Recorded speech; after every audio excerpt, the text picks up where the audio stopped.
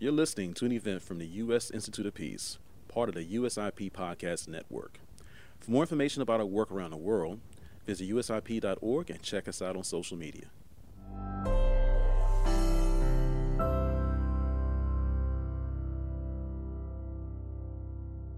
Hey, good afternoon, everyone. Welcome to U.S. Institute of Peace. My name is Rick Olson. I'm a senior advisor here at USIP, also a retired U.S. diplomat, former U.S. ambassador to Pakistan, and former U.S. ambassador to the United Arab Emirates. So I have, in my career, had a foot in both of the areas we're talking about today. The U.S. Institutes of Peace was founded in 1984 by Congress as an independent national institute dedicated to the proposition that peace is possible, practical, and essential for U.S. and global security. We pursue this vision of a world without violent conflict by working on the ground with local partners. And we have a particularly active program in Pakistan where we have supported programs in 35 cities and villages across the country focusing on tolerance and diversity, using the arts, media, and culture to foster dialogue and peace education.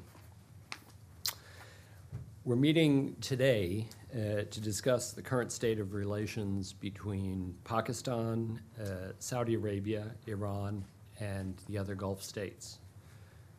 When I served in the Gulf, I always had the impression that Pakistan loomed very large because of its military power, its nuclear weapons, and because it supplies a huge quantity of labor to the Gulf states. And historically, the Gulf has loomed large in Pakistan as a source of financing, and I think you might say Islamic credentialing as well. These trends seem to be accelerating as Pakistan is once again facing a potential fiscal crisis and has sought financial assistance from the Kingdom of Saudi Arabia, the UAE, and Qatar. At the same time, Pakistan has traditionally had good relations with its neighbor, Iran, although recent border clashes have heightened tensions.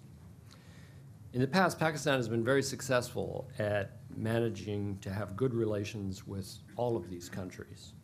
The overarching question for our panel today is, will Pakistan continue to navigate the split between Iran and the Gulf countries, and indeed the split within the Gulf countries between Saudi Arabia, UAE, and Qatar, as regional tensions increase? So we're delighted to be joined today by three experts on this topic. Ankit Panda, senior editor at The Diplomat, Karen Young, resident scholar at the American Enterprise Institute, and Alex Vatanka, senior fellow at the Middle East Institute. I'll ask each of the panelists to beginning with Ankit to lay out their arguments in a few minutes, and then we will break for Q&As after the presentations. So, Ankit? Great. Well, thank you so much. And thank you to USIP for not only bringing me here today, but commissioning the special report that forms the basis of this discussion today. I began writing that report in 2017. And of course, we've seen a lot happen in the region. Certainly, we've seen a change of government in Pakistan. I also really want to express my gratitude to USIP's editorial staff. As you heard, my title is senior editors. I'm always sympathetic to editors that help writers look good at the end of the day. So really couldn't have done this without the editorial support here at USIP. So let me talk a bit at kind of the highest level about why the relationship between these three countries is something that we should even be interested in or pay attention to. And I think the place to begin there is to really understand what brings Pakistan into such an interesting position between Riyadh and Tehran. As most people in this room are likely aware, Saudi Arabia and Iran are geostrategic competitors, not only in the Middle East, but increasingly in the peripheries of that region. South Asia is certainly in that area. Afghanistan and Pakistan, of course, sitting right on Iran's eastern frontier. And as we just heard from the ambassador, border tensions there have grown recently. Now, Pakistan is a obviously a hugely significant actor in the broader realm of the Islamic world, is the world's second largest Muslim majority country, second most populous member of the OIC. It's a country of nearly 200 million people with nuclear weapons, and it has a long and difficult history with the United States, especially as a partner, an ally, and at times, unfortunately, an adversary. And Pakistan is a Muslim country, as I said, with a Sunni majority population, but a very significant Shia minority. About 95% plus of Pakistan's population are Muslims, and of that population, give or take around 20% are Shia. So the growing sectarian nature of the geostrategic contest between Iran and Saudi Arabia, well, I shouldn't say growing, it's had that color for a while, and that's been long a concern for Pakistan. I'm not going to go too much into the history, but I do hope we'll hear from Alex a little bit about that, and he's done some great work that I actually relied on for this report, especially one of the periods that we look at as one of the origin points of much of what we observe today is the late 1970s, when not only do you have the Islamic Revolution in Iran, but you also have the broader campaign of Islamization that begins under General Zia-ul-Haq, who installed a military coup in 1977, and that's really an epical moment in the nature of political Islam's development in Pakistan today. Meanwhile, I haven't said a lot about Saudi Arabia yet, but Saudi Arabia obviously is a major regional power in the Middle East, an exporter of hydrocarbons the world over.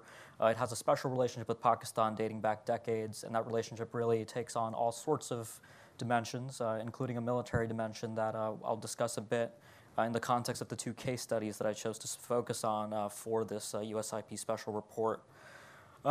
So relations between Saudi Arabia and Iran have been difficult for a variety of reasons since the 1979 revolution in Iran, for a variety of structural reasons. And of course, the United States had played an important role in the region prior to the revolution with its twin pillars policy that sort of recognized the geopolitical reality at the time in the Middle East, that Iran and Saudi Arabia were two natural poles that needed to be balanced. And after 1979, that equilibrium was sort of thrown off kilter, and we have decades of history that kind of attest to that.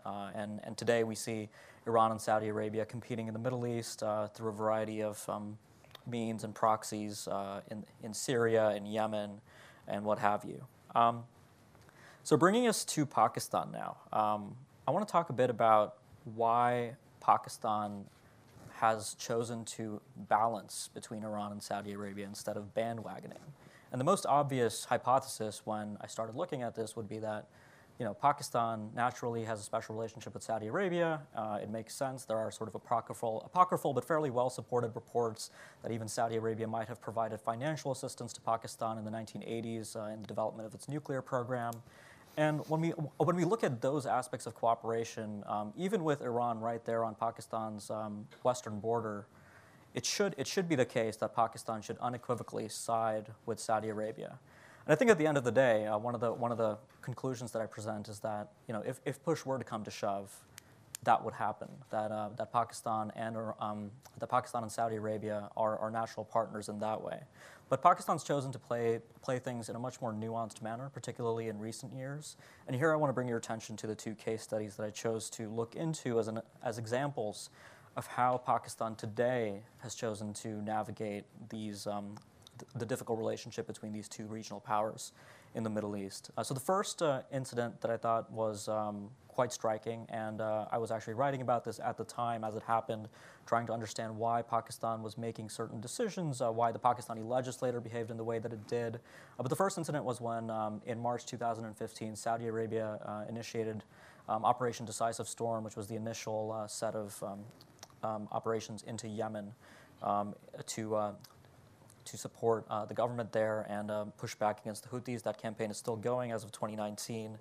And Pakistan at the time had been partly assumed in Riyadh to effectively be willing to lend military support to that coalition. And of course, that didn't happen. We had a neutrality resolution at the time in April 2015 when the Pakistani legislature overwhelmingly decided that it would remain as neutral of a party as was possible at the time. And for the Saudis, this was a little bit of a setback because of the recent financial support at the time that they had provided to the Pakistanis. It was sort of an understanding that in exchange for Saudi beneficence in the financial realm, that Pakistan would make its substantial military capabilities available to the kingdom in circumstances like this.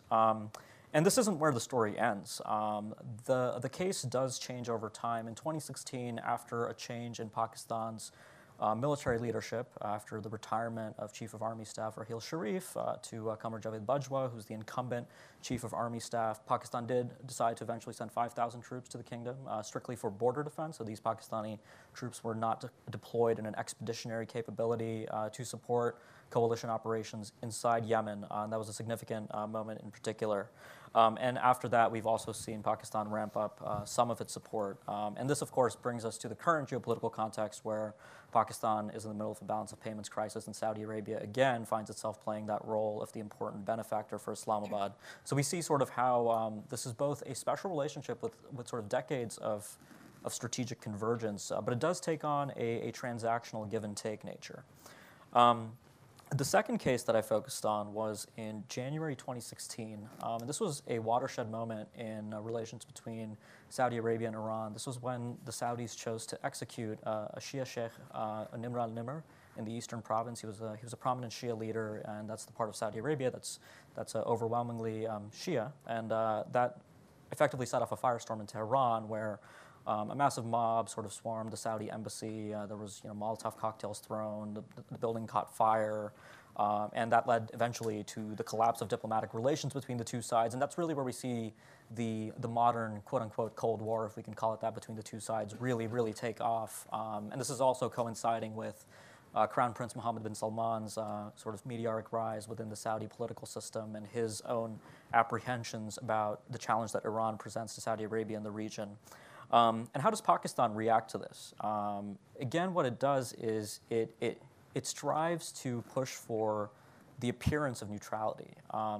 So in Pakistan, of course, civil-military relations, we don't have the best history of civil-military relations in Pakistan.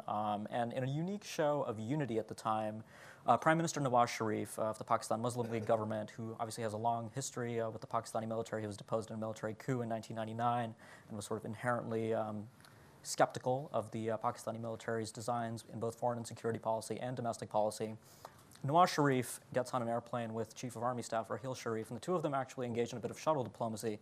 They first go to Riyadh, and they meet with senior leaders there, including King Salman. And then they head to Tehran, where they meet with Ayatollah Ali Khamenei and Foreign Minister Javad Zarif at the time. And they explicitly take the position that Pakistan is willing to mediate. They wanted both sides to identify focal persons. And this process didn't go anywhere, but I think it was really a unique show of Pakistani initiative. So I've described now Pakistan's willingness to put on this air of neutrality in the relations between these two countries. But why does it do that?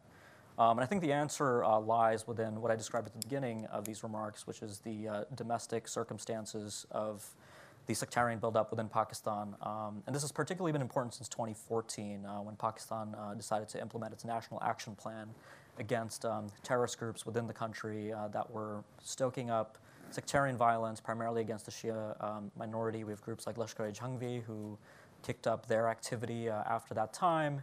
And there has been a long history, of course, of Saudi Arabia and Iran, and perhaps we'll hear about this from some of the other speakers, financing and encouraging sort of, I don't want to call them proxies, but effectively groups within Pakistan that do end up supporting their ends. So by maintaining this air of neutrality, Pakistan perhaps calculates that it can disincentivize both Tehran and Saudi Arabia from turning Pakistani territory into a battlefield for the broader Cold War that's now playing out between them. And to an extent, I think that approach has been successful, but I think we're having this conversation at a really interesting inflection point, because earlier in February, on February 13th, we had a major terror attack in Balochistan, which is obviously there's the Pakistani province of Balochistan that borders Iran's poorest southeastern province of Sistan-Balochistan.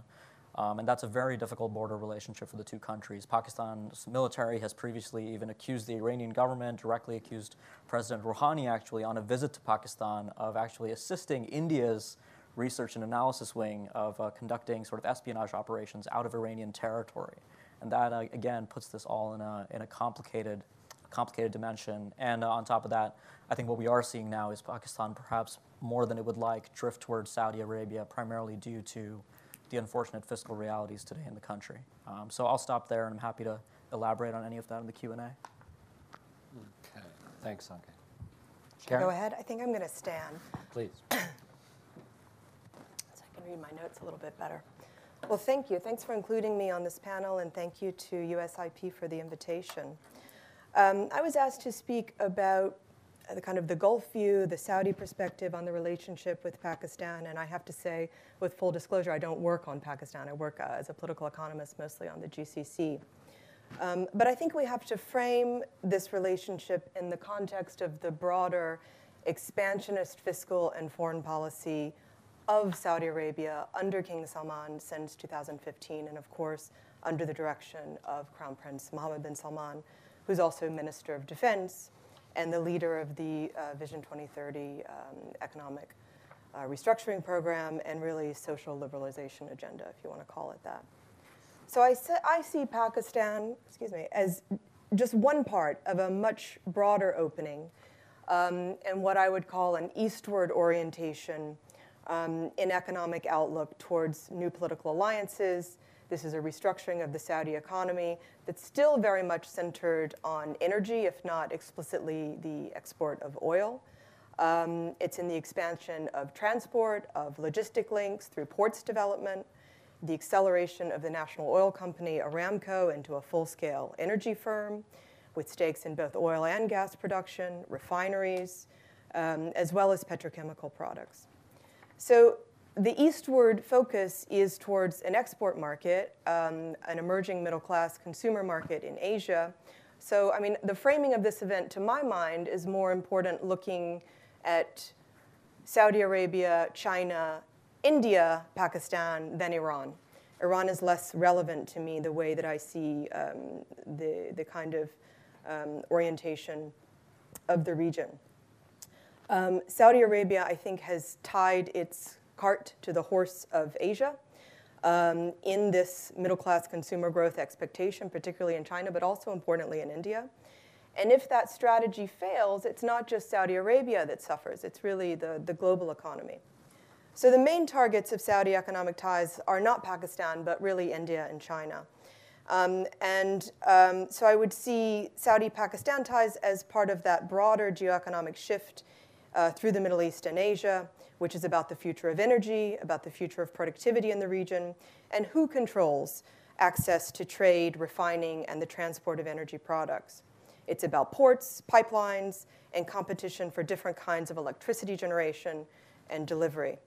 So Pakistan has a role to play in this eastward expansion, and we certainly saw that in Mohammed bin Salman's recent visit to the region, where he went to China, Pakistan, and India.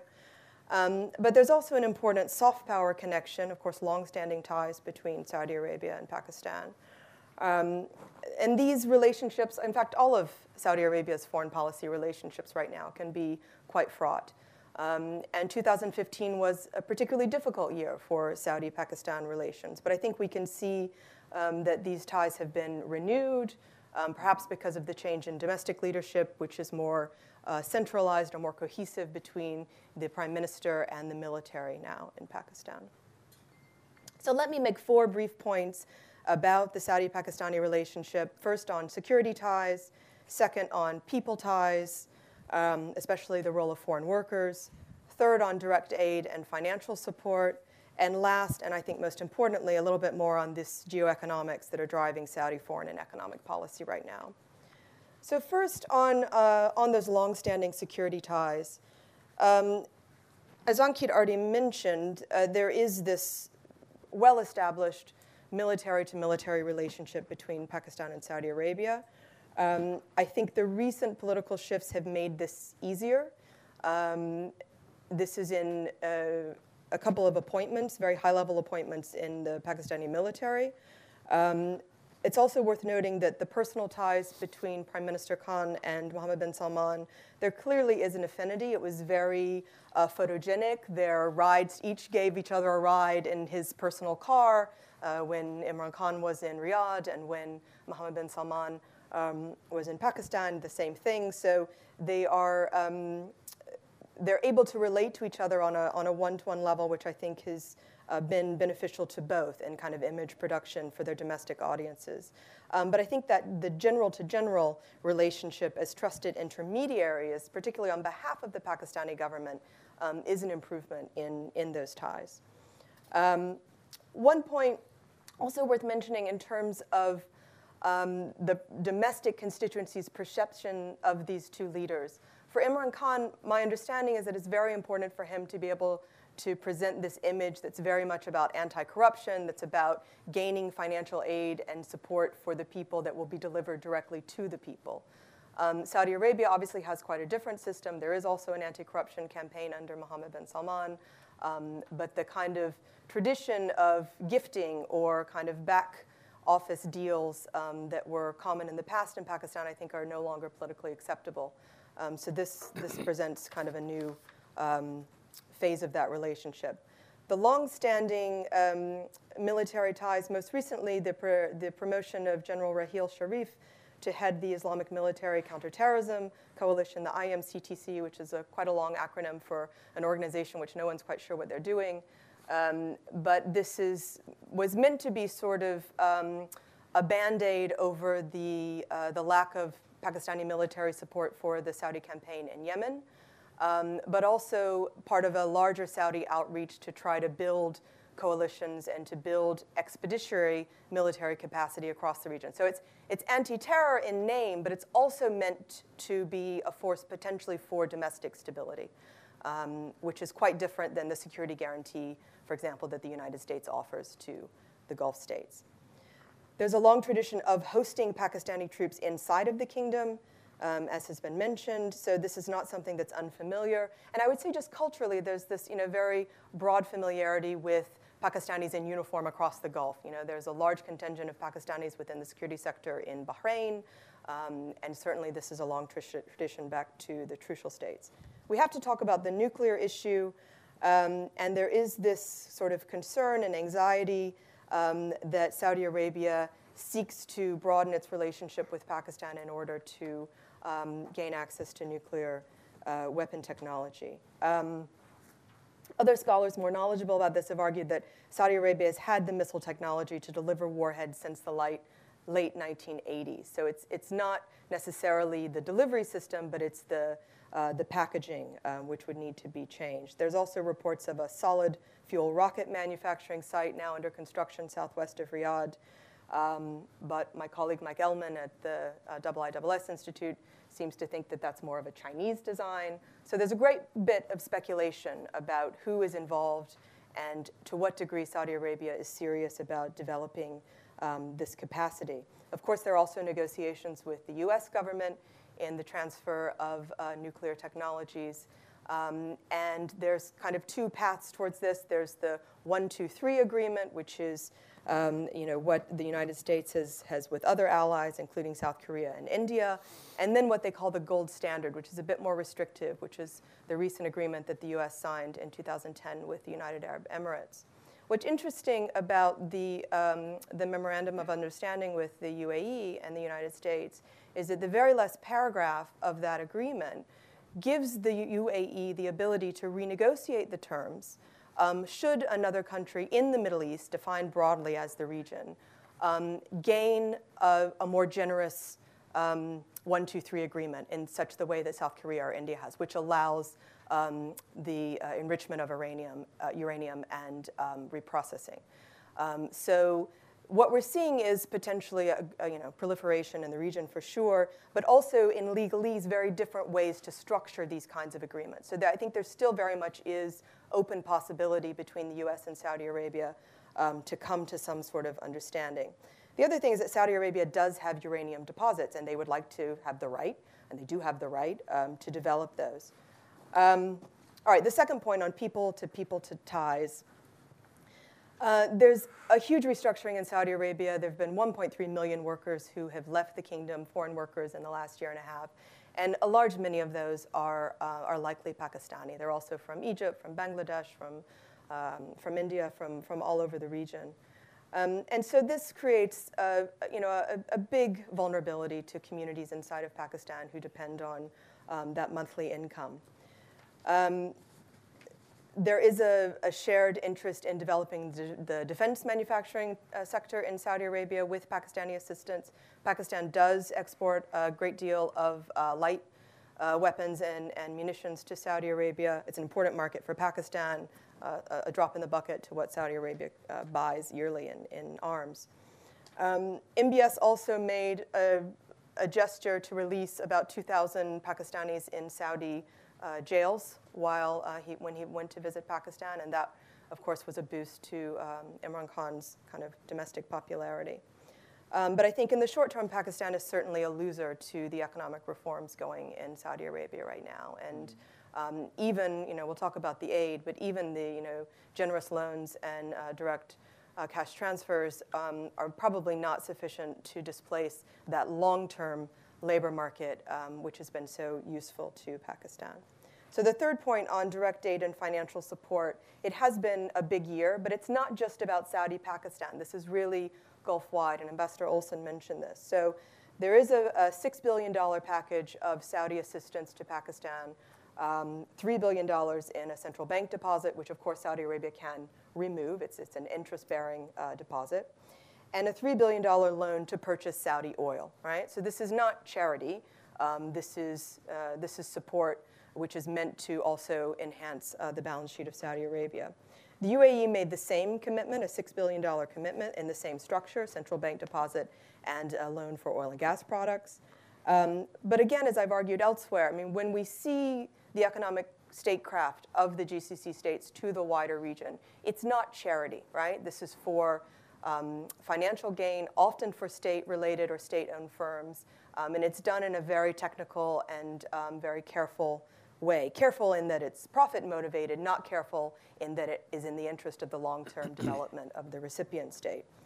So for example, ADNOC, the national oil company of Abu Dhabi, has a partnership with Parco, which is an energy firm in Pakistan, which is 40% owned. It used to be owned directly by ADNOC. Then it was transferred to IPIC, which was a fund in the UAE. It's had some recent controversy.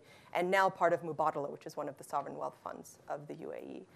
So when these energy partnerships are made, this is basically going to be electricity generation. The returns go back to the UAE, which is the point that I would like to make. Less discussed in the press have been negotiations with Qatar for a similar $3 billion loan in gas support.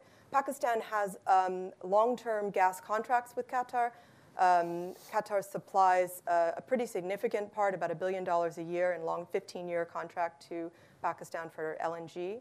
And part of Pakistan's energy mix, about 26% of their local electricity generation is by natural gas, and they'd like to increase that away from the dirty coal and oil-fired plants. So that's an important relationship as well. Back to the last point, which I think is the most important, these kind of geoeconomic questions of energy, transport, and power delivery. There is certainly a scramble going on for influence, and we can see this from MENA, Horn of Africa, Indian Ocean, Red Sea corridor. It's wide in its reach. And it's over the means of energy production, transport. Saudi Arabia, UAE, and Qatar as major energy producers are on one side of what's very much a symbiotic relationship with China. So they are competitors in some fields, but they're also in a joint project, which is really this dynamism and the expectation that where global growth will happen will be in this region. And so you can be a part of it, and you can capture that market and create products for that market, or you can be left behind. And that's really where Iran is not part of the equation at all, given current sanctions and the withdrawal from the US of the JCPOA. So Pakistan is a part of this port scramble, of course. Interesting that Gwadar port was until 1958 owned by Oman, right? So the history of port development and ownership in the region. Aden in Yemen was the second busiest port in the world into the 1950s, only second to New York. So the recreation of transport, logistics hubs across the region is a refocusing towards the east and a bit of a decoupling from where energy markets and growth markets are in North America and Western Europe and everything else to the east. And it's not just in the transport and what these ports will create in their refineries of energy products. It's also in the control of where fertilizers go, where wheat goes and how it goes, who transports it. So this is, the trade basket is much larger than just energy products. And of course, the Chinese interest in Pakistan, the Chinese-Pakistan Economic Corridor, the CPEC project, the initial about $46 billion of projects which have meant to be implemented, those are roughly equivalent to all foreign direct investment in Pakistan since 1970, right? So this is a massive influx of capital, a massive reshaping of the entire region, of which Pakistan is one part of that vision, and a somewhat small one, but very important impact in the domestic economy. As I mentioned, Pakistan has a kind of limited electricity generation capacity. About 16% is in oil, LNG about 26%, coal about 9%. So they're trying to shift that energy mix, as lots of other places are as well, including the Gulf states. So this is why nuclear energy is so important to a country like the UAE and Saudi Arabia, because you want to be able to monetize that asset in the ground and get it out and sell it and turn it into something else as quickly as possible. Saudi Arabia, I think in the future, would like to also compete with Qatar and be a natural gas supplier to Pakistan. So this is a bit of competition there. The failure of the pipeline from Iran creates opportunity for all of the Gulf states that are gas suppliers. I should also mention that Qatar and China are co-investors in a gas-fired electricity plant in Pakistan. So there are a number of relationships which now within the GCC dispute for Pakistan require some difficult balancing as well. I've put a lot out there. I really look forward to more discussion and expertise of the ambassador too, so thank you. Thank you, Karen. Alex, over to you. Thanks. Thank you, Ambassador Olson. It's great to be here. Much has already been said. I'll be focusing on the Iranian angle, but if I could quickly just react to two things that were said earlier about Pakistan pursuing a policy of neutrality. I think from Tehran's perspective, you could argue that if you look at the period from 1979 onwards, that first decade in relations, you could talk about genuine Pakistani effort to be neutral in the rivalry that existed then, because this is an important point. This Saudi-Iranian rivalry is not something that was born yesterday. On the case of Iran, it goes back all the way to 1979. And the Pakistanis genuinely did perform a pretty neutral role back then. Zia-ul Haq was asked repeatedly by the Saudis, cut Iran loose so the Iranians will be defeated in the Iran-Iraq war. What did Pakistan do? Instead, they opened up the port of Karachi for Iranian merchandise goods.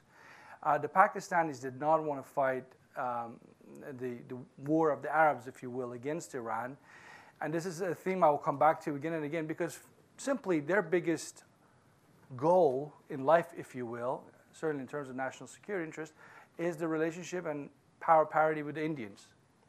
And they want to keep that eastern border with Iran, to the extent that I understand the relationship, quiet. They don't want to have it to be troubled the way they have their Afghan border being troubled, or certainly their troubled relations with India.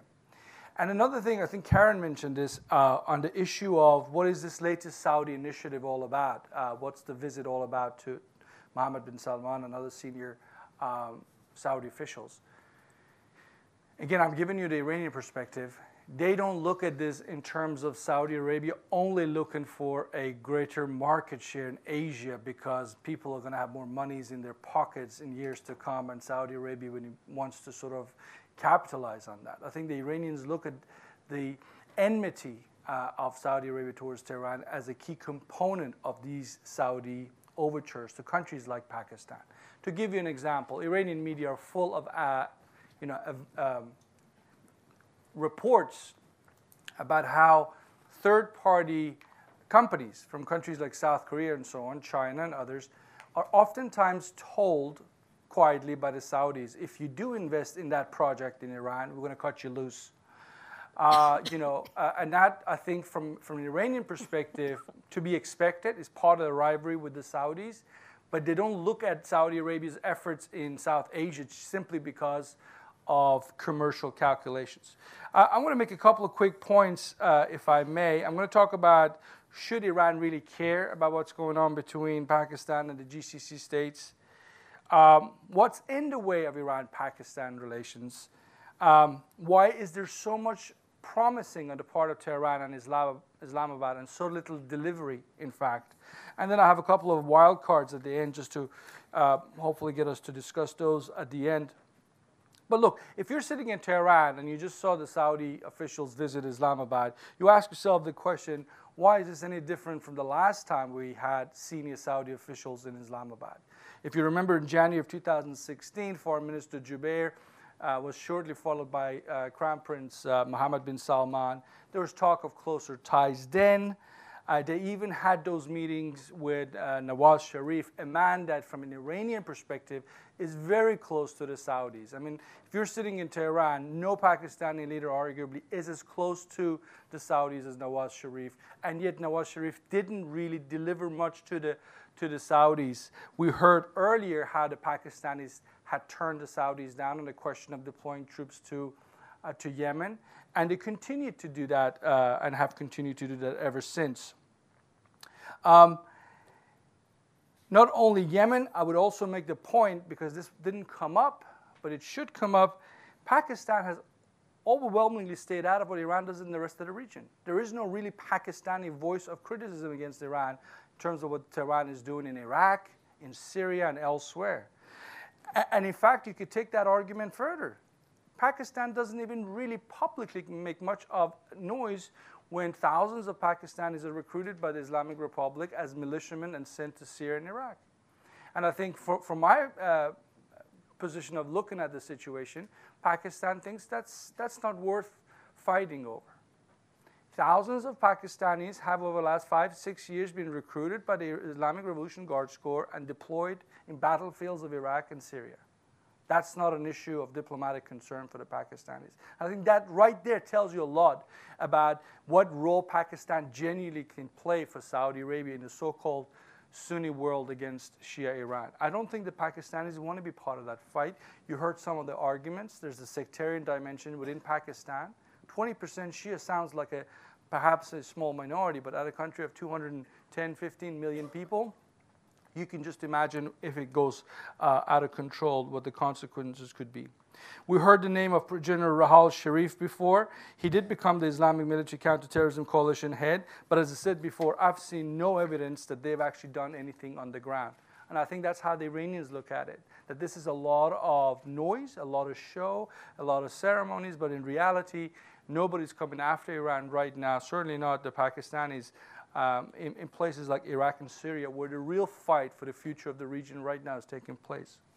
So what's in the way of Iran-Pakistan relations? Look, there's much in common. There's the geography, proximity, there's historic proximity, there's a lot more that you can talk about in terms of the two countries being closer. And I would probably argue, if you look at it in the totality of history, Pakistan and Iran are a lot closer than Pakistan is with the Gulf Arab states. Obviously, much has changed in recent decades, but if you look at the totality of relations going back to the creation of Pakistan, there's a lot more there between Iran and Pakistan than, say, Pakistan and the Gulf states. But even before 1979, even before the days of the Shah, which is very curious, everything is security-centric.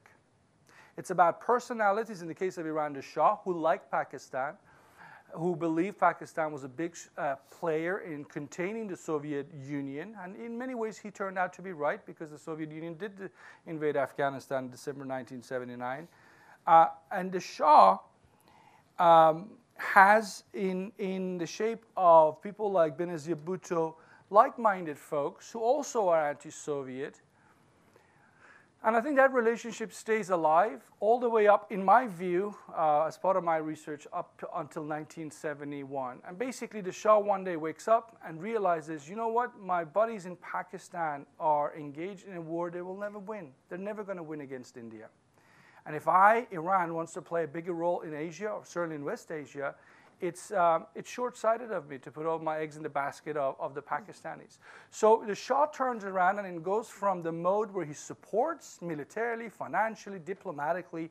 He was Pakistan's man in many ways in Washington during the days of Henry Kissinger. He would speak on behalf of the Pakistanis. He goes from that mode to, listen, you guys can't win this war against the Indians. I'm not going to help you have another war. And he doesn't until he's toppled himself in 1979. And I would argue when people discuss Iranian-Pakistani relations, oftentimes the starting point in 1979 with Khomeini taking over, that is the wrong way of looking at it. Relations really have a turning point in the late 60s and in 1971. Two things happened. In late 1960s, Ayub Khan, the leader of Pakistan then, is basically very attracted to these new emerging Gulf states and all the monies that they have. He sees that as the way Pakistan can build up its armed forces against the Indians. We can get into that if people are interested. Bhutto makes it even worse in the sense that he kind of almost puts his good friend the Shah aside in favor of the Gulf Arab and the monies that they could bring to the table. And I think this is the moment where the Shah of Iran realizes that he had to really pursue a policy of neutrality in the war between Pakistan and India. 1979 certainly doesn't make relations better. Ayatollah Khomeini coming in and in his first day in office literally calling the Pakistani leader Zia-ul Haq the fake one doesn't help relations, and I think the relations really started off badly. And the Pakistanis have never come over that. I never forget reading the cables about description of Pakistanis, of Iranian officials who had just taken over after the Shah, calling them amateurs. And you know what? The Pakistanis were very right. They were amateurs in Tehran in 1979. They made all sorts of foreign policy mistakes. And I think their attitude towards Pakistan was certainly one of them.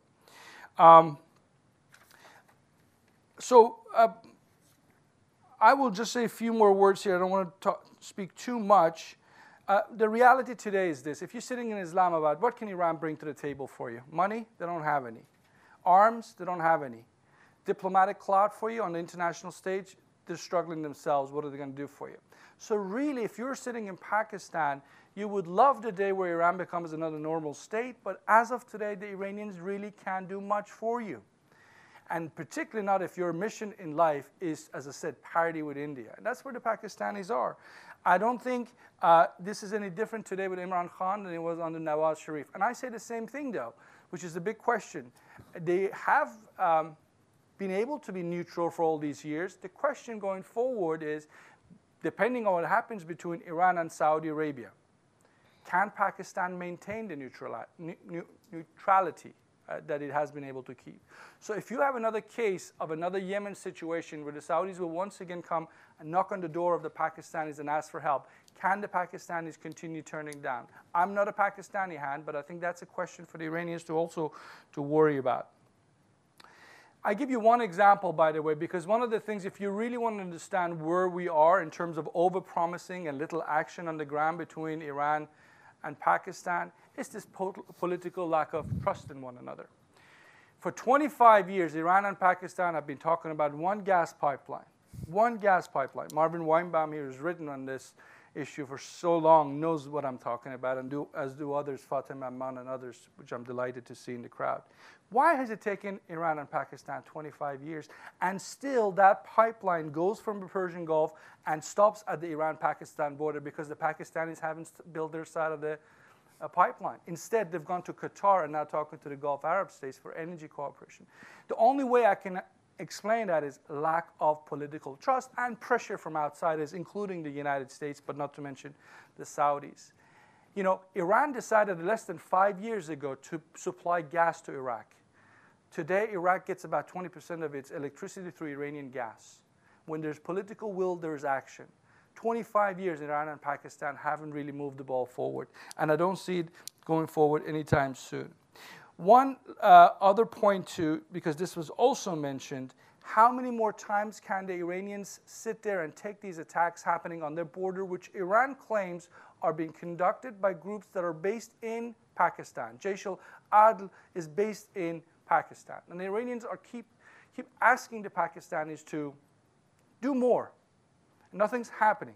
Now, this might seem ominous, that Iran might decide to take action, unilateral action, and one is a nuclear-armed country, the other one's a nuclear threshold country. This could get ugly. And yet I have to take a step back as an analyst and say, actually, periodic attacks like we saw on the 13th of February have been going on as early as 2004.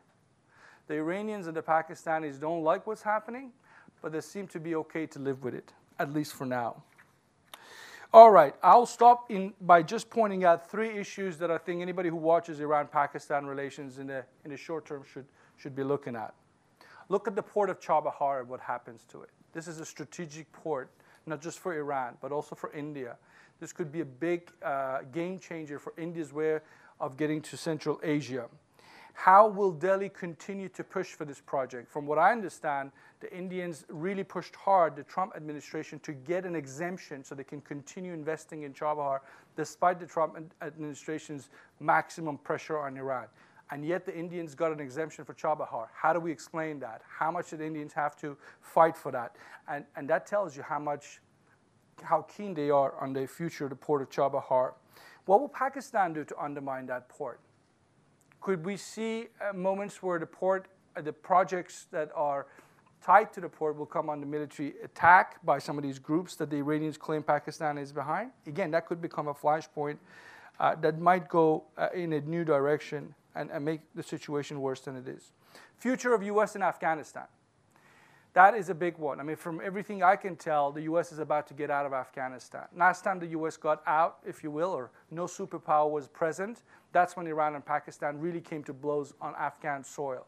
You literally have the only moment where Iran and Pakistan are going nearly to war with another in 98 is because of events in Afghanistan.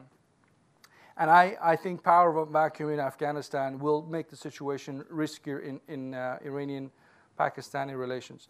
And then the final point I make, and this is something that has already been mentioned, Karen mentioned it as well, the role of China. In the 60s and 70s, the United States played a role of bringing Iran and Pakistan together as part of the sort of Western efforts, the anti-Soviet efforts, if you will, against the Soviet Union. That in many ways worked to some extent. I mean, you had organizations like CENTO and so forth. There was cooperation. The United States today isn't really that actor in West Asia. China could be that player. And the Chinese probably will have, going forward because of the situation with US and Iran, have more or less a free hand in terms of what they can get the Iranians to do. So I am very curious to see how far China is willing to go to push Pakistan and Iran towards one another. I don't know what Chinese calculations are, but to me it seems like open space for China, and perhaps they can push Iran and Pakistan in ways that no one has been able to push them towards each other since 1979. Let me stop there and thank you. Thank you, Alex. So we'll shortly go to questions and answers, but I thought I might kick off the discussion by asking the panelists each one question, which is, I think we heard from all of them that whatever the historic roots of the conflict between Iran and the Gulf countries, it does seem to be intensifying of late.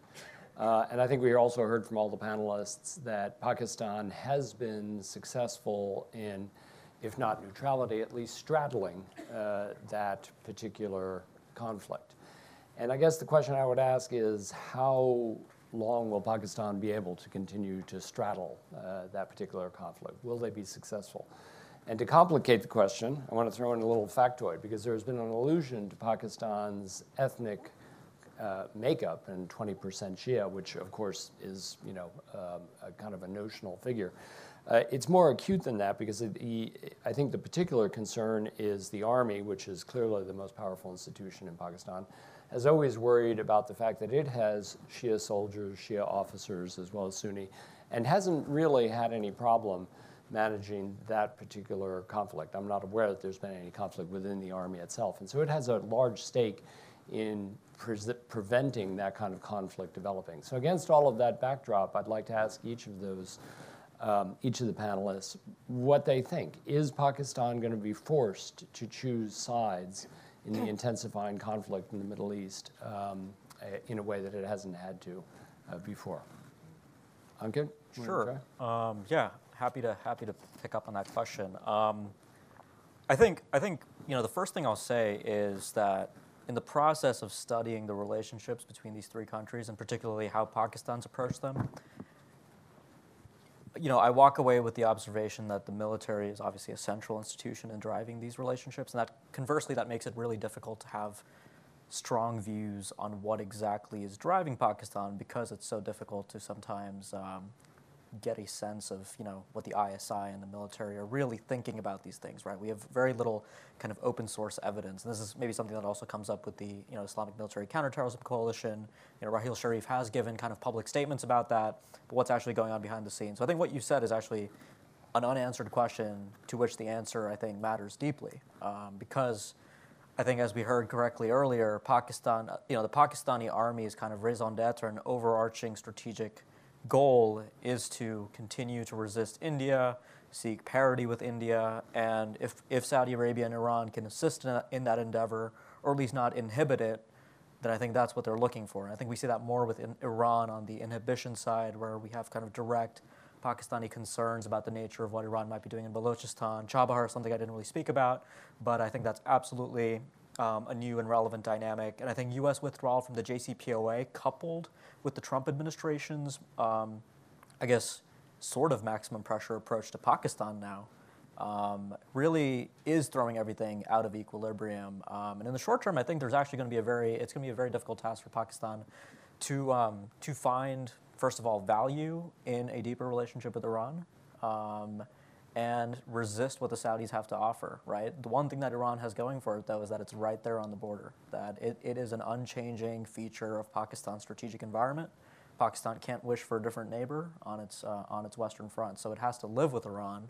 But the question is, what happens if, let's say, a successive U.S. administration re-enters the JCPOA and the relationship with Iran and the United States begins to change again, Iran sees sanctions relief, Chabahar. Chabahar still, I think, maybe does get overstated a little bit. It still has the potential to entirely fizzle as an Indian strategic initiative. And I think a lot of that depends, because the big bet the Indians are making on Chabahar is that Afghanistan will have a successful kind of economic future, and that the Chabahar route will be a ever-growing sort of source of trade activity that the Indians will primarily benefit from on a personal level, but also will pay dividends for the stability of Afghanistan. And what happens after American withdrawal if those assumptions don't hold? I guess my overall takeaway is that I have a pretty pessimistic view on Pakistan's ability to actually maintain neutrality. You'll notice that in my original remarks, I want to say that Pakistan sort of projects neutrality, but I don't think it's actually been successful in convincing strategic elites in Tehran, especially, that it is a neutral player. Thanks. Karen, I'd like to get your take, and maybe you can help us understand to what extent there is pressure from the Saudis and the other Gulfies to choose and to sharpen the choice. I think, as Alex said, Iran has very little to offer right now. Things could change, but for the near term, the investment opportunity, the ability to create stability domestically in Pakistan is looking for Gulf and Chinese support, and Iran's not part of that. Chabahar has like 6 berths. It's like a tiny port. It's nothing. So I just don't think that's that interesting. The Indians are fully operating it. The gas pipeline, now Iran and Pakistan have a legal dispute. So there may be some, actually the Pakistanis may have to pay Iran for the failure to construct their part. So there's nothing good to wait and hope for things to change in Iran. And if they do, great, but that's a long, long way away. Thanks. Alex, your take? Sure. I just wanted to put out one statistic just on the economic side, which I always find fascinating. Pakistan is one of Iran's 15 immediate neighbors. Arguably the smallest of Iran's immediate neighbors is the country of Armenia, Christian Armenia. Iran and Armenia trade the same amount that Iran trades with Pakistan. So Armenia's population is about 100 times smaller than Pakistan? I mean, just to give you perspective or how you have to look at the relationship, how low you're starting. But Ambassador Olson, to your point about where could sectarianism go in terms of Iran and Pakistan, I took a quick note here. First point that comes to my mind is the only time Iran really played a assertive, aggressive, concerning game of pursuing its sectarian agenda is the 1980s, where the Iranians really do focus on trying to recruit as many of the Pakistani Shias as they can. Those days are long gone. I don't see the Iranians having the will to do anything like that, because that was the wild days of Iranian foreign policy. That's when they were all around in the region doing all sorts of things. Some of them were successful from their perspective. I mean, that's when they created Hezbollah in Lebanon, and it stuck, it stayed. But I don't see how the Iranians will today, 2019, look at those 20% Shia population of Pakistan, a majority of whom I'm sure are much more secular leaning than believers in the Vilayat al-Faqih, the supreme leadership concept that the Iranian system is all about, which is a man-made concept that is only 40 years old. Most Shias in the world do not subscribe to it at all. Iranian people are by and large not interested in any pursuit of sectarian agendas in the region. If you look at the protest in Iran, whenever Iranians are up in arms and angry at their government, it's because of foreign policy adventurism on the banners of proxies in Syria and Iraq and so forth. So I don't see Tehran having the confidence to want to go after a sectarian agenda in Pakistan, particularly as strong. I mean, this we should remember from Iran's perspective, it's a neighboring state with whatever it is, 200 nuclear warheads. That has to be remembered. It's a nuclear-powered state. Now, those missiles with the nuclear warheads aren't aimed at Iran, but still is a nuclear-armed state. But one final point, and I'll stop. The modus operandi of the Iranian regime from day one when it comes to spreading the sectarian or the ideological message has always been the same. Find vacuum. If there is vacuum, Iran has usually been pretty good at filling that vacuum in the Middle East. So if the Pakistani state becomes weaker and there's vacuum for outsiders to come in and play a role, I'm sure Iran would be among those outsiders trying to find a way to come in. But that requires vacuum, because I don't think the Iranians have an attractive blueprint that appeals to Shia Pakistanis today, where Iran could say, you know what, let me pursue a sectarian agenda. I don't think we're there right now. I'd love to hear your assessment, actually, Ambassador. I mean, we've talked about the risk to Pakistan of the outside, but I think we should flip it. What's the risk to the outside states of Pakistan? We had to bring you in now. We have to hear. Yeah, okay, thank you, Karen. I think that the case has been made pretty compellingly today that the advantages to Pakistan lie primarily with more alignment with the Gulf countries.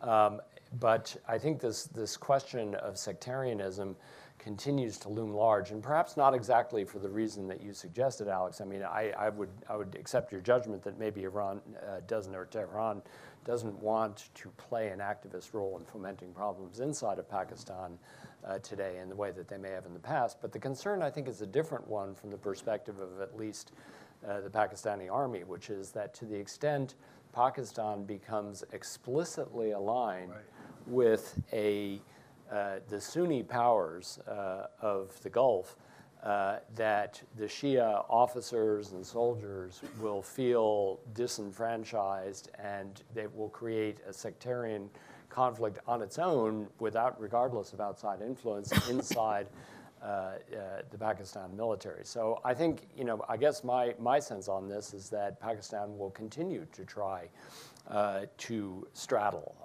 And in fact, some of the things that have been done already, it seems to me that the appointment of Raheel Sharif was in a way a very clever attempt at straddling, because he was appointed after he retired.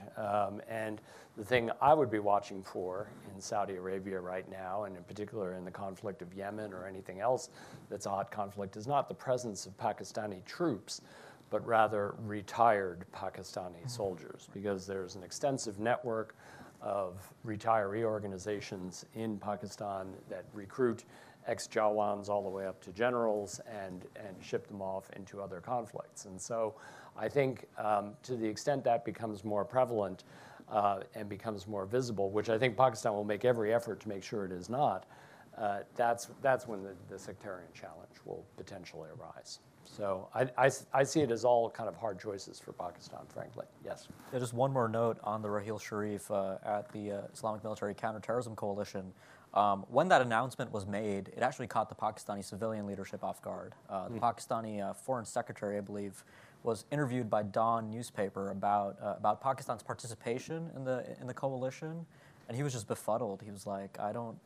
We'll have to get back to you." There's some kind of the quotes in the report, but it's he was just caught off guard, and that to me actually suggested that this was something that Raheel Sharif, in his capacity as Chief of Army Staff, he had just been to Saudi Arabia, I believe. This was something that was sort of handled by the military through the channels that exist with Saudi Arabia, and of course then his retirement. There was sort of a pall hanging over whether he was going to extend his term or actually retire after his 3-year term expired, and then he had that out into the Saudi coalition. So I think that was the Pakistani military sort of stepping in and doing what had to be done, so to speak. It was revenge for Nawaz having surprised the military when he went to Riyadh in 2015 and made a commitment.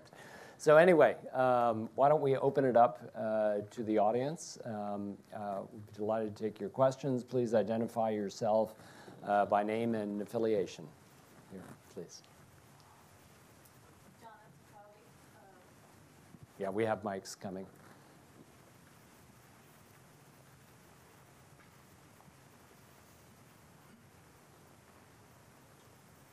Donna Takawi, Embassy of Bahrain. My question is regarding MESA, the Middle East Strategic Alliance.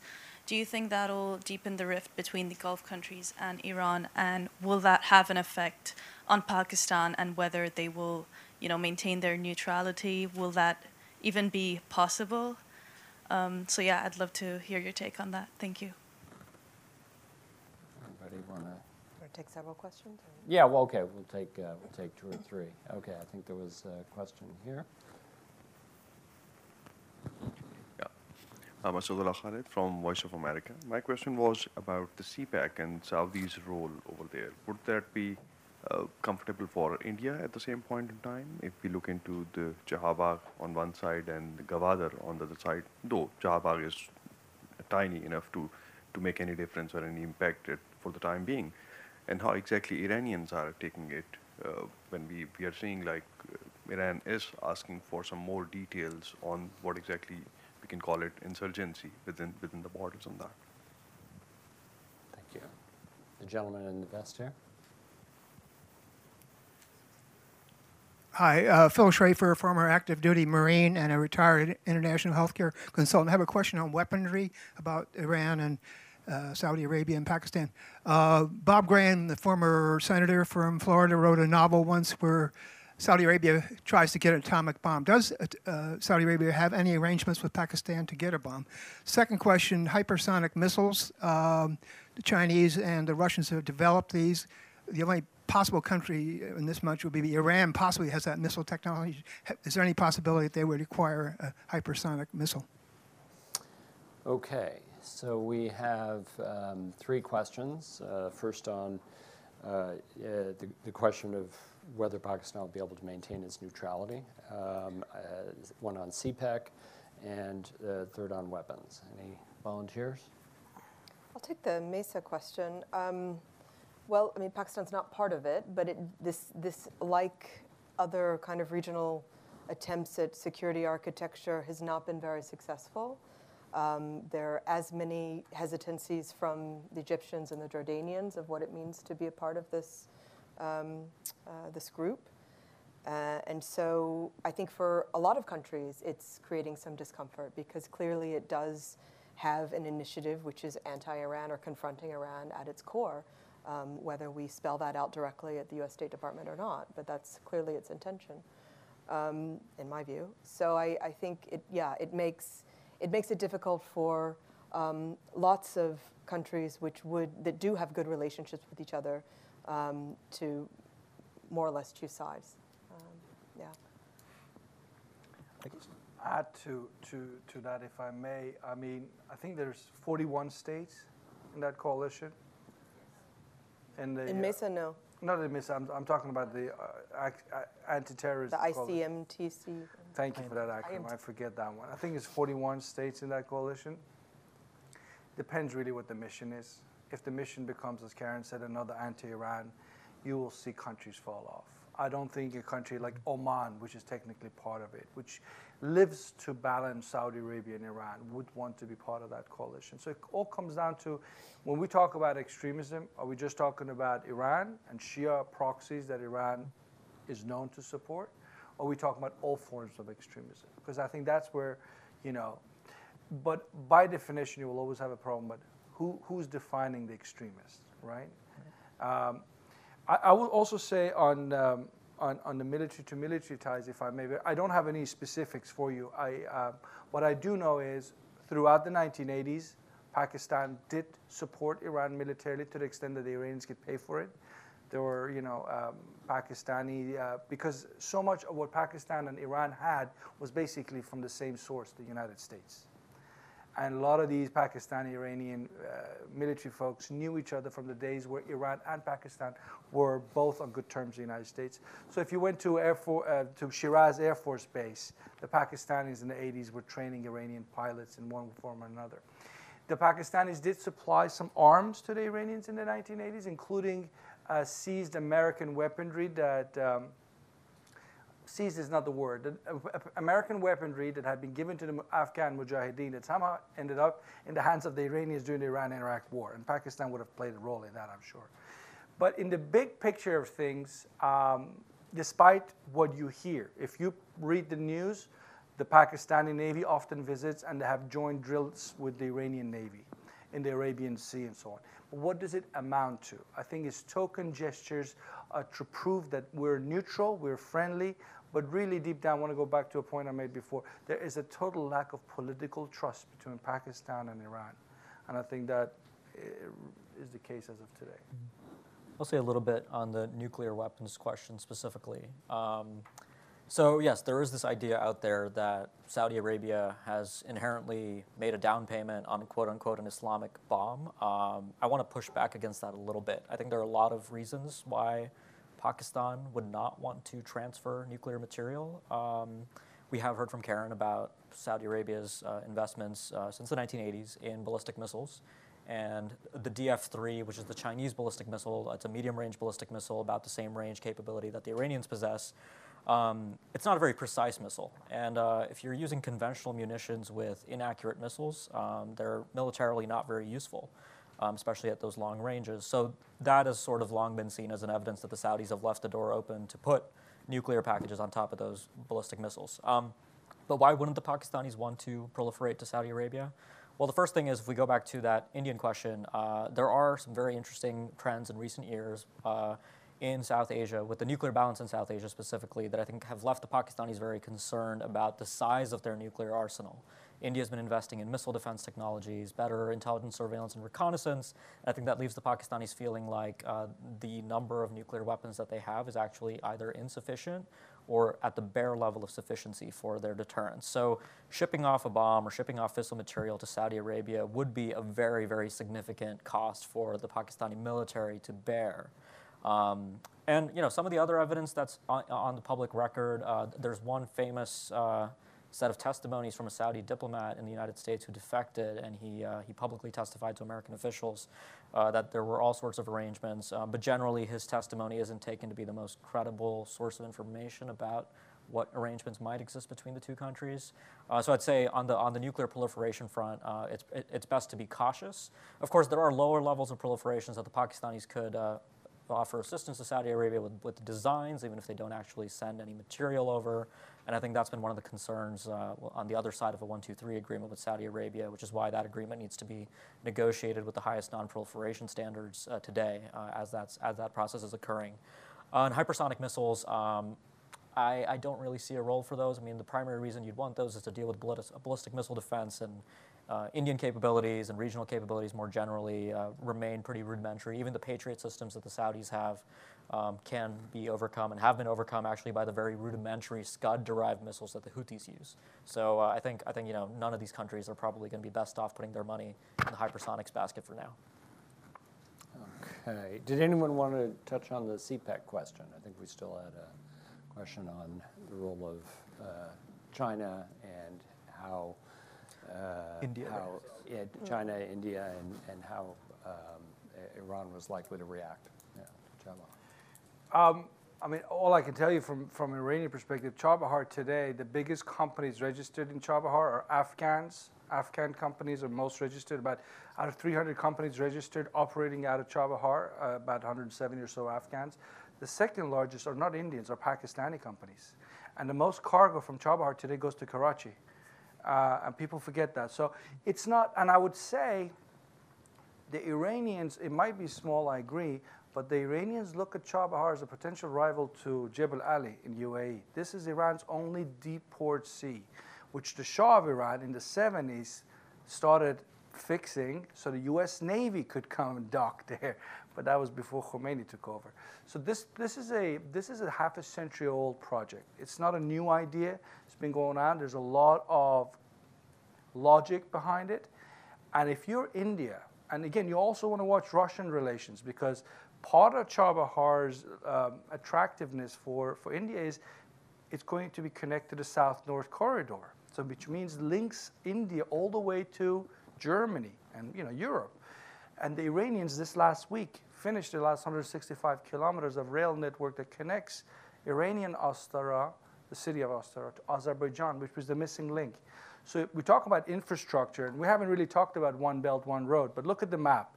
The Chinese, $1 trillion allegedly commitment to infrastructure projects across Eurasia. Iran is at the heart of it. Iran is at the heart of it, both in terms of maritime and land route. So I would be saying to you, Chabahar right now is still punching way below its potential, but it could go places because it has a lot of logic to it that goes back to, as I said, early 70s. Thanks, Hans.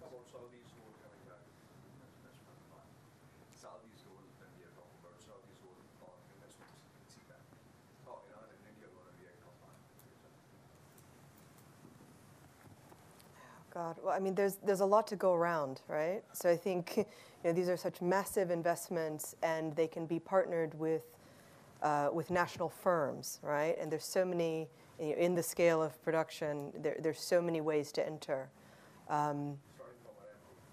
Exactly, but much beyond that as well. And a lot of the firms, like I mentioned, Parco is one firm, of ADNOC Investment, which is now Mubadala Investment inside of Pakistan.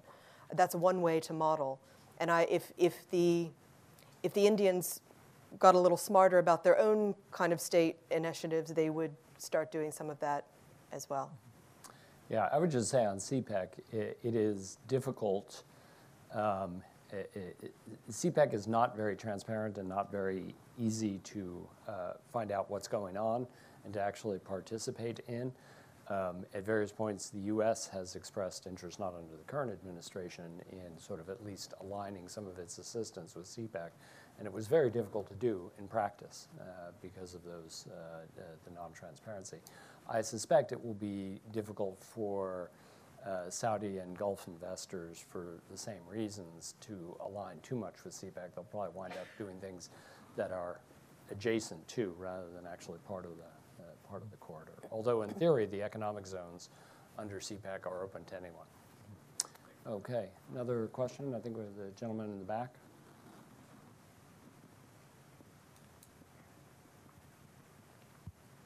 Yeah, hello. My name is Khalid Burr. I'm Deputy Chief of Mission of the Arab League here in Washington.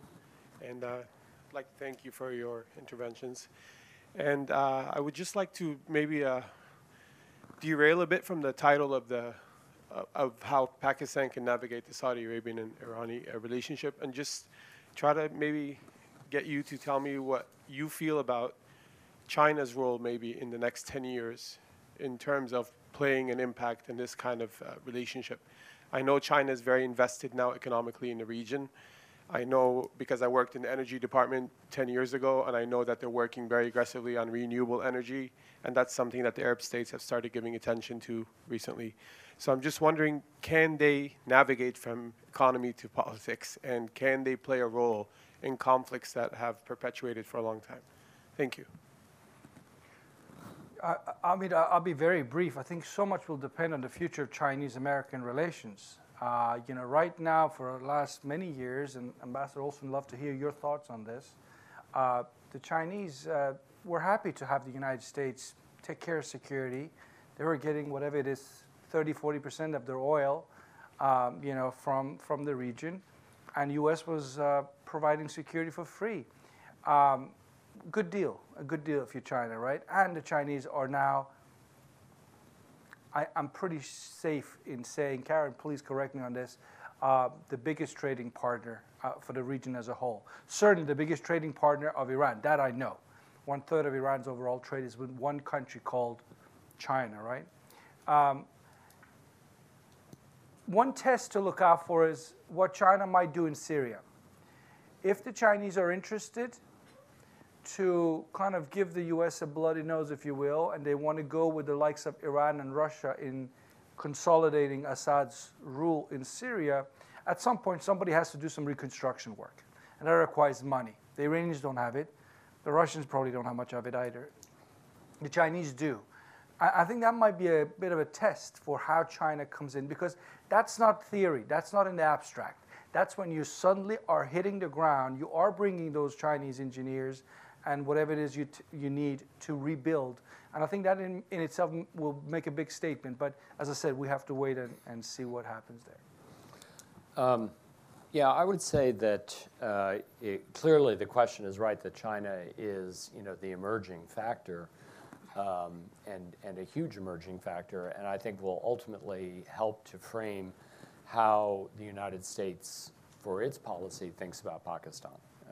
I think in 5 years, for the last 20 years, we have tended to frame our approach, the U.S. approach to Pakistan, through Afghanistan. And I think as we enter whatever endgame is, and the endgame is in Afghanistan, we will increasingly be looking to Pakistan in terms of whether it's competition or cooperation of its relationship with China. And I would suggest in terms of Chinese intentions, I agree that on Syria, but there's one that's much closer to home, which is Afghanistan, the home we're talking about today. Because China has been, from the U.S. perspective, a free rider, especially in Afghanistan. It has been able to make investments in Afghanistan, haven't really come to fruition, but it's been able to make at least, in principle, the investment in Mess Sinai, and has not played an active role in the provision of security in Afghanistan. That may be changing. I mean, China has greater interest now in Afghanistan and Pakistan with regard to security matters. But I think the question will be whether, and again, depending on how the Afghan endgame goes, but let us assume that there is a political settlement and some measure of peace and prosperity returns to Afghanistan, however heroic an assumption that is, would China be prepared to extend the Belt and Road Initiative to Afghanistan? Currently, Afghanistan is not a part of the Belt and Road Initiative. And it also, like Iran, sits in the heart of Asia, and it's kind of hard to imagine connectivity without Afghanistan. So these are very important questions. I'll just plug a recent paper I wrote called "The Gulf's Eastward Turn" on this exact question of the Gulf Arab states and relations with China. And I would also point to Mohammed bin Salman's visit to China, in which, when he met with President Xi, he said very explicitly that the Chinese domestic terrorism problem and the treatment of 1 million Muslims inside of detention facilities was a Chinese issue. And so it's not just that Chinese policy towards the Middle East is shifting, and there's a 2016 Arab policy paper which is explicitly puts out their policy, but also that the Gulf states in particular are willing to be more accommodative towards China. And an understanding between authoritarian regimes that what you do inside your borders is your business, but we have shared interests and we can pursue those goals together, which is a very different approach than what is a part of U.S. foreign policy to the region. One final thing to add, one thing to watch, I guess, over the next 10 to 15 years with regard to the Belt and Road and continental Asia, the heart of Asia region especially, is that we're starting to see China acknowledge more of an appetite for overseas basing for a variety of reasons. We're seeing China play more of a role in at least what it says is a role in protecting the global commons with anti-piracy patrols in the Gulf of Aden. It has a base now in Djibouti. The Washington Post just physically reported on another base in Tajikistan.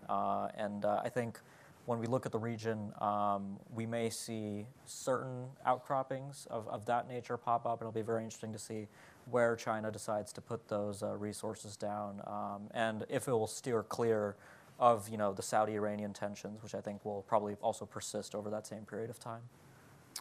Okay, I think we're approaching the end game of this session, so why don't we take a round of questions? I'll collect however many are left. Marvin? Marvin Weinman of the Middle East Institute. If by design or accident there is a serious altercation between the United States and Iran, militarily, what would be the disposition of Pakistan in that event? And should we automatically assume that Saudi Arabia will be cheering on the United States and conceivably Israel in the match?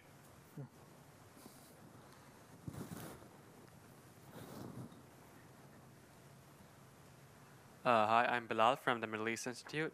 So I wanted to come back to this issue of political mistrust between Pakistan and Iran. We already mentioned this recently.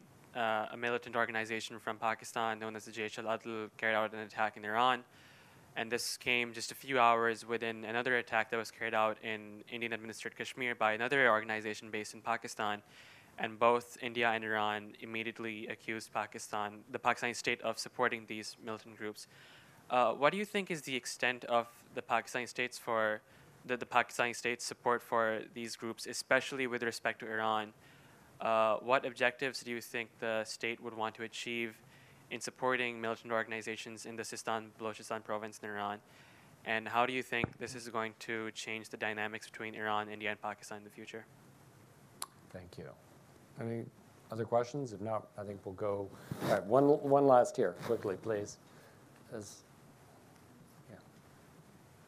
Matt, up here. Thank you. My question is sort of turning inward more to Pakistan. Kaylee Garwood with the Sindhi American Political Action Committee. So with all of what's going on with Pakistan, with the countries and stuff, we're concerned more about the effect that this has on groups inside of Pakistan, such as the Sindhi and Baluchis, and I was just wondering if you could talk a little bit on that.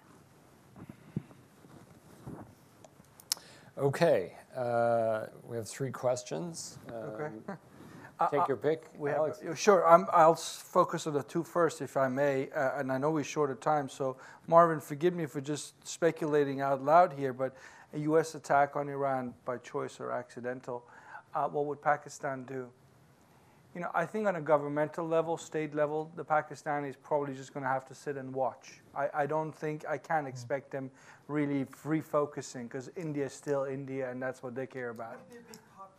That's the thing. That was what I wanted to get. How the popular reaction, because Iran, whether we like it or not, among Pakistanis, from my visit to Pakistan, is pretty popular. It's a pretty popular country with average Pakistanis. There is a connection, definitely. So I don't know. That's the unknown, Rumsfeldian unknown. I don't know and whether that's going to force Pakistan to actually have to do anything. But on the proxies, it's interesting that both Iran and Pakistan basically have today the use of proxies, obviously without acknowledging it, and definitely in the case of Pakistan, proxies is part of the foreign policy approach. So Iran's use of proxies in Syria and Iraq and so on is proudly declared and advertised. They don't even hide from it. Pakistanis hide it more, but I think the consensus is, and I'd love to hear what others have to say about it, that is also part of their foreign policy. The question is, what if their proxies, which so far have looked different directions, turn on each other? And could you imagine a situation where, Iran could start supporting groups inside Pakistan to carry out attacks the way they kind of did in the 1980s, right? Could we see a resurgence of that? I don't know. As I said, I want to go back to my answer about Iran's willingness to go down the path of sectarianism one more time. But I just think it's very curious, interesting to see both Iran and Pakistan, one way or another, are using proxies today, different arenas, not against each other. The question is, could it turn and become a monster in their own relationship? I cede my time to you. I want to know what you think.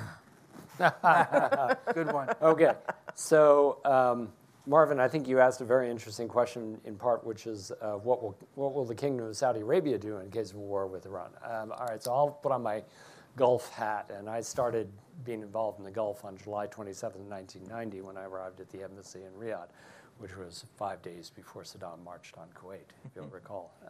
And I think that the answer would have been, in the old days amongst Gulf hands, that that the Gulf states, and especially the smaller states, would quietly cheer a confrontation with Iran, but perhaps not be out front. I think that has changed. I mean, I think that what you have seen, for a variety of reasons, including, to be candid, the decline of the Pax Americana in the Gulf, and not just under this administration, that the Gulf states are increasingly looking to provide their own security. And I think that's especially true for Saudi Arabia and for the UAE. Very active in Yemen militarily, very active in a wide variety of other areas quietly as well. I'd welcome Karen's thoughts on that. Just to touch on the question of the Sindhis and the Baluchis, I don't have much to say on Sindhis, but I do think the question of Baluchistan is very interesting. You have now a convergence of the question of Iran's relations with Pakistan. They center obviously geographically on the province of Baluchistan, on both sides, and you have CPEC running through Baluchistan. It seems to me that Baluchistan is an area that is going to be, we're going to hear more about in the news, and there's going to be more developments coming out of Baluchistan and more outer power competition in Baluchistan. That's my sense. Yeah, I agree with you, and I think we're moving towards a more readiness for confrontation with Iran from the Gulf Arab states. I don't think we're there yet, and if it were not of their choosing, if the timing were not of their choosing, I think there would be more hesitance, I hope. One closing thought on the hypothetical with an Iran conflict. I think for the Pakistani military, that would actually be an opportunity to rediscover the kind of patronage that appears to be slipping out now with the United States, right? Sort of a similar dynamic to the post-1998, post-Kargil relationship with the United States that gets transformed after the invasion of Afghanistan, when Pakistan's military intelligence services become indispensable to sustain that project, right? I'm not saying an Iran contingency would involve American logistics operating out of Balochistan or anything like that, but you have to think that the Pakistani military and the ISI would find themselves becoming more of a useful partner for the United States, and that in turn might help Pakistan restore some of that lost value. So again, it's a hypothetical. It really depends on the specifics, whether it's intentional, accidental, what the popular pressures are on the military at the time. But that's one sort of dynamic that I think is probably worth thinking about. Okay, thank you very much. Please join me in thanking the panel for, I think, an excellent presentation. Thank you for listening to this event. If you'd like to listen to more events or explore our other podcasts, visit usip.org/podcasts.